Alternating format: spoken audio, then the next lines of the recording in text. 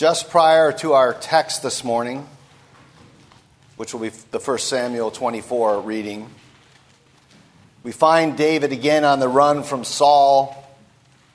Saul's army's closing in on him, and David is providentially saved by this last-minute Philistine attack to which Saul thinks he has to go turn and respond. But after that, Saul refocuses his efforts on hunting David down, and that brings us to the beginning of the text in 1 Samuel 24. And we'll look at this under the three headings that are there on the back inside page of your bulletin: the test, the testimony, and the concession. So 1 Samuel 24, first the test. David is in the desert of En-Gedi. It's a region of cliffs, caves. It's on the western side of the Dead Sea. And yet somehow Saul, who has spies everywhere, as we've seen, is told that David is hiding and where he is. And Saul sets out with 3,000 able young men from all of Israel to hunt David. So it's a hand-picked elite force that Saul has. And David's band of sort of malcontents that he had in the cave of Adullam, about 400 men, has grown to about 600 now. But David is still outnumbered 5-1. So Saul comes to a cave in the region, and even kings have to obey the call of nature. And so he goes into the cave to relieve himself. And as God's ordering providence would have it, he chooses the cave in which David and his men are hiding. They're hiding in the far back, the text says, because these could be elaborate and deep and convoluted caves. It's a system, really, of caverns. And Saul now is doubly exposed. He's physically vulnerable, and he's separated from his forces. He's served up on a platter. And the men in David's cave say, "This is the day the Lord has made." Not exactly, they don't exactly say that, but that's the gist of what they say. They actually say, "This is the day the Lord spoke of when he said to you, I will give your enemy into your hands for you to deal with as you wish." Now, there's no direct oracle to that effect in 1 Samuel, but it's easily inferred, right? It's easily deduced from the whole narrative. I mean, clearly, it's a truism. Jonathan certainly thought that the Lord was going to cut off all of David's enemies.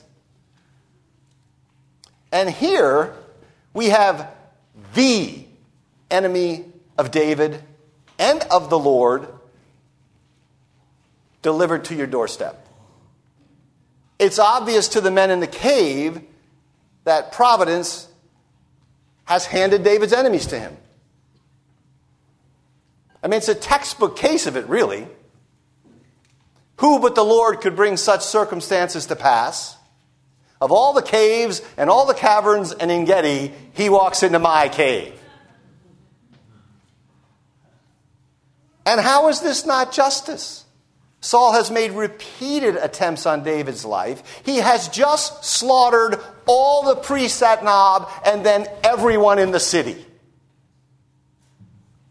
So at this point, right, Saul's a deluded, demented, mentally unstable enemy of Yahweh and his people. And David seems, at least initially, to agree with his men, to sympathize with them. He creeps up unnoticed and he cuts off a corner of Saul's robe. Now you can bet this is an act which falls far short of what David's men in the cave wanted to happen. But it is a subversive and symbolic action which echoes throughout the narrative of 1 Samuel. Way back in chapter 15, Saul grabbed Samuel's robe, the skirt of it, and tears it. And Samuel says, "The Lord has torn from you the kingdom and given it to one who's better than you." Then in chapter 18, Jonathan takes his robe off, gives it to David, as a sign that David and not Jonathan will be the heir of the throne. So the robe is a sign of the office. It's a sign of royal rule. And its tearing is an attack on the office holder. It's much like ripping up a picture of a loved one in the presence of their loved one. It's a sign that the kingdom is being stripped from Saul. But the connotations here are even richer. You'll remember Jonathan, when he had that emotional departure from David in the field, there's a couple chapters back, chapter 20, he says to David, do not cut off. Same verb used here for cutting the robe. Do not cut off your steadfast love from my house forever, when the Lord cuts off all of David's enemies from the face of the earth. So to cut off the robe is not only a symbolic attack on Saul and his office, it's an attack on his house, on his offspring, the very thing which David has sworn he would not do. So if you're not going to do the thing, you should not do the sacrament of the thing, the sign of the thing. Right? To avoid sin, you avoid all the occasions of sin. And so afterwards, David, who's clearly reflected on this, is conscience-stricken. He regrets deeply what he did. And he tells his men, and they clearly think this is a failure of nerve on his part. Right? He tells his men, Lord forbid that I should do such a thing to my master, the Lord's anointed. Lay my hand on him, for he is the Lord's anointed. Of course, the men, they think this is a great missed opportunity. You can imagine these marauding, militia force that David has thinking, and here they could even be thinking theologically clearly, but you, David, are the Lord's anointed. In fact, we know the Spirit has departed from Saul, who is plainly not the Lord's anointed, but the enemy of God's people, the slaughterer of priests, the killer of innocent women and children. There's no question here about who the Lord's anointed is. Nevertheless, David insists. Not only does he stand firm, but verse 7 says he sharply rebuked his men and did not allow them to attack Saul. Sharply rebuked is actually he tore into, or more precisely, it means he tore a strip off them. It's a play on cutting off Saul's robe. He repents of cutting off Saul's robe, and he cuts into his men, verbally cutting them off from the violence. It's quite a scene deep back in the bowels of this cave, to which Saul is not privileged, unaware of any of this high drama, finishes his business, leaves the cave untouched. Second, then, the testimony. David takes this bold and this dangerous step. And here he's reaching out in love to an enemy. And he leaves the cave. He calls out to Saul. And it's a scene of deep respect and humility and tenderness. My Lord the King. You could only imagine, the shock, the confusion, the sea of emotions triggered in Saul hearing this voice behind him. He looks behind and he sees David clearly some distance away, and David bows down with his face to the ground in an act of homage to the king. And then David gives what I'm calling here his testimony. And this is a masterful, sophisticated speech. There are many in 1 Samuel. This is another one. He begins, David does, by saying this: why do you listen when men say, David is bent on harming you? Now that's a clever opening, because it challenges Saul's construal of reality. Yet it blames it on Saul being ill-informed and having bad advisors. It's an extremely clever move. Saul, you must be listening to some bad people. Not, you're a demented lunatic seeking to kill me repeatedly. Why are you listening to men who say this to you? It's extremely skillful. Now Saul will see how the Lord has delivered him into David's hand in the cave. And that is men urged David to kill Saul. David essentially saying to Saul, look, I've got bad advisors too. Everybody's got the bad advisor problem. I got some guys back in the cave wanting me to kill you. You got some guys who are telling you to come hunt me. Surely you don't want to do that. But I didn't listen to these guys. You shouldn't listen to your guys either, Saul. So then he says, I spared you. I said, I will not lay my hand on my Lord because he's the Lord's anointed. That's the principle David is standing on through the whole text. And we'll come back to it. And then he says this, see my father. What a statement, right? Evoking this earlier part of their relationship. This tender relation. My father, look, this piece of robe, your robe in my hand. Now, I'm going to make an aside here without doubting David's sincerity. We know this. It is in David's best long-term interest, politically, that the person and the sacred honor of the king be held in immense reverence. He wants it to be so when he's king. So, without accusing David of being cynical here, we should be aware of that. He's being noble, to be sure, but it is in his best interest. So without doubting his, sincerity, we should note his skill, his rhetorical skill. He's holding this up, and what he's saying is, what I did was wrong. Here is the evidence of my wrongdoing. My symbolic assault on you and on your house. It's right here in my hand. And the evidence of this wrongdoing, Saul, plus the fact that you are still alive, is at the same time the evidence of my virtue and my remorse and my repentance. It's a masterful presentation. This is both my guilt and my vindication. Thus the conclusion. See that there's nothing in my hand that indicates that I'm guilty of any rebellion. The token of my sin, now repented of, is the token of my innocence. But he's not finished. Nevertheless, Saul, he says, you keep hunting me down to take my life. But for all of his humility, for all of his repentance, for all of his respect for Saul, David's not morally confused. Right? He has great moral clarity here. He knows who's in the right.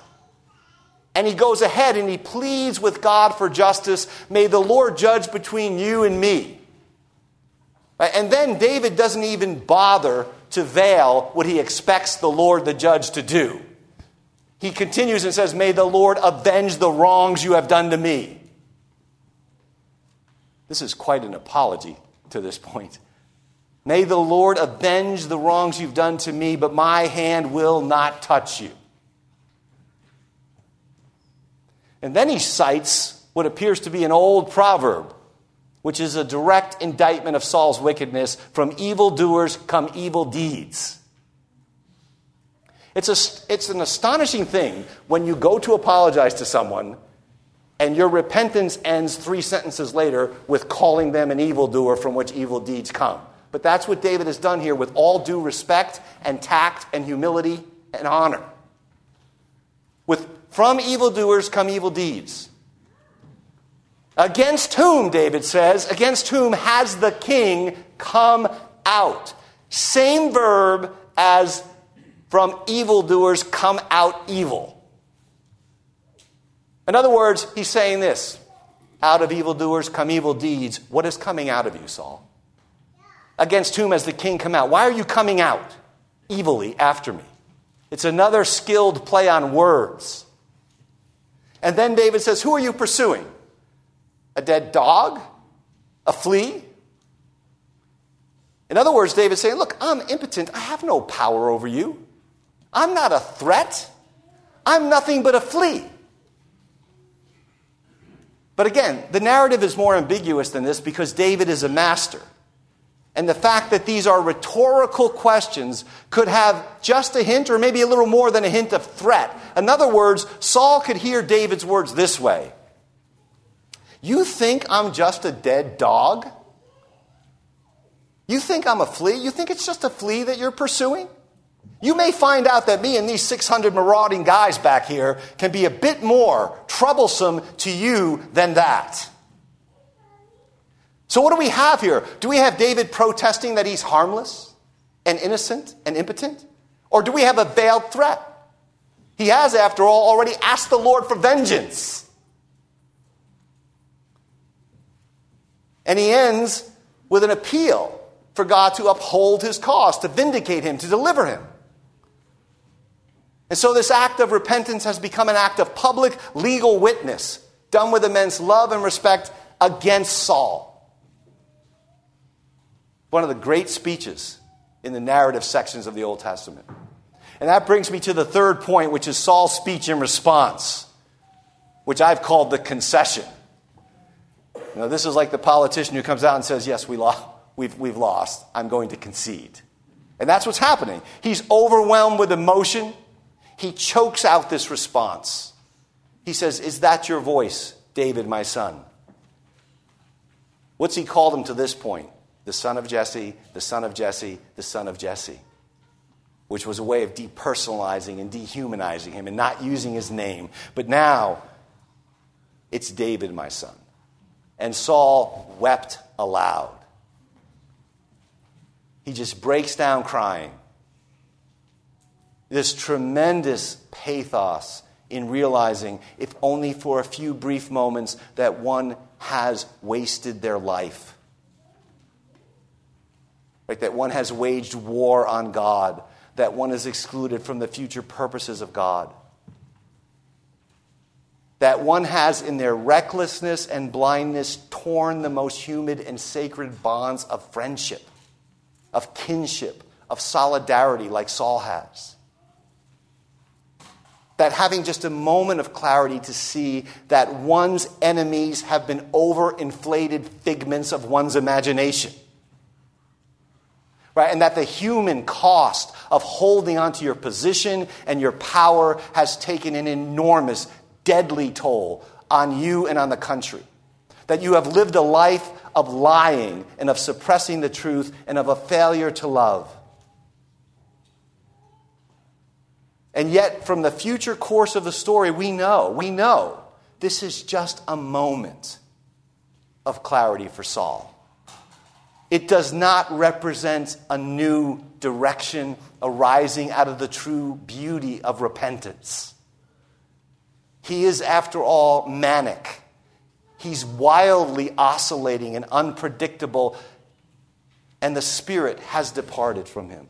So do not be confused. This weeping is a prime example of gushy, sentimental spirituality, without character, without covenant, without resolve, without lasting, enduring fruit. It's a moving scene, to be sure, but in the life of Saul, it moves nowhere. Yet the concession, the words he says are absolutely true. Right? When you have your lifelong mortal enemy say to you, you are more righteous than I, that's a vindication for David. Saul is amazed that David let him walk away unharmed. He even pronounces a benediction on him for it. And then he gives you the concession of concessions. Finally, here in the narrative, the first public acknowledgement of what Samuel told him decades ago. I know that you surely will be the king, and that the kingdom of Israel will be established in your hands. You will get the robe. And he asks David for an oath to not cut off his descendants, and David gives him the oath. They depart. You'll notice this at the end of the text. They depart. Saul goes home. What does David do? He's not restored to the court. He goes back into the wilderness cave stronghold. The very outcome indicates there's no real reconciliation for all the moving emotion of the scene. So let's conclude. I want to make two applications here. I'm going to call them principles and patience. First one is principles. So this is a classic case where if you are one who likes to read and interpret providence, right, who likes to divine what's happening through events unfolding, like if you are someone who says, well, this happened, then that happened, then this opportunity was presented, so the Lord must be telling me this. Right, this is a case where if you're doing that, you would be lethally wrong. Lethally wrong. There isn't that approach, seemingly universal approach, a great deal of presumption and even danger. The men in the cave think it is so obvious. It's a divine opportunity. It's an open door. David's going to be the king. We know the king's enemies are going to be defeated. We know Saul is enemy number one. We know he's a satanically inspired mass murderer. I mean, who in this room would not advocate for the removal of Saul from office by force if necessary? We know the Spirit has departed from him, and we know he is slaughtering the Lord's people in the land. This is the day the Lord has made. Only it's not.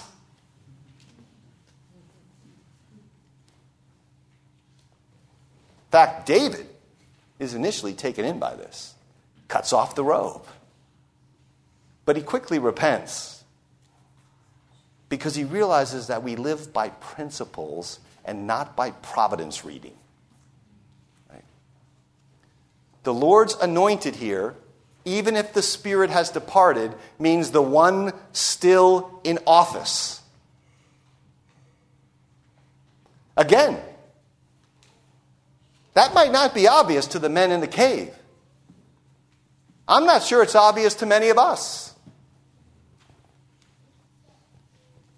David's view is this: he's in the office till he's out of the office.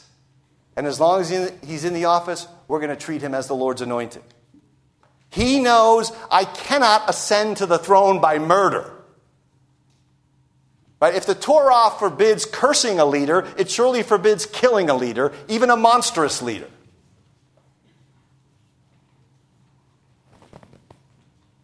It was a tough sell back there in that cave, as the ferocious conversation with his men indicates. But sometimes an open door, now get this, listen, a providentially open door. Sometimes a providentially open door is a temptation. In all of its attractiveness, it is not to be walked through. How do you know the difference? Well, the same way David knew it, by deep reflection on the principles of God's word. That will provide the discernment needed to tell the difference between providence and temptation. And here David realizes this: he must not grasp. He must wait for the kingdom to be given. And that brings us to patience. David's temptation here is like Adam's. Right? It involves the lust to grasp. When you get underneath what's going on with David here, it is that. He wants to take. It's a deep seduction to political impatience. Will he refuse to grasp? Will he renounce the methods of political violence, even symbolic methods of political violence? Will he live on the margins in the wilderness, or will he seize the throne? In this, again, he points us quite plainly to Jesus, who, being in the form of God, refused to count equality with God a thing to be grasped, and who therefore emptied himself and took the form of a slave, who in the wilderness, like David, was hunted by the principalities and powers, tempted to seize all the kingdoms of the world before the time, who refused to become king when the masses wanted to make him king, who, when he was pursued to death by the Sauls of his day, and he was reviled, did not revile in return. We heard that in the 1 Peter reading this morning. We find it hard not to revile in return just if we use social media. I mean, if you could just outlaw reviling in return, right, the bandwidth of social media would be reduced by 50% or more in the country. Jesus refused to revile. But what did he do in his weakness, in his apparent passivity? It's a very active passivity that Jesus has. The text says he entrusted himself to the one who judges justly, which is just what Saul does in our text. May the Lord avenge.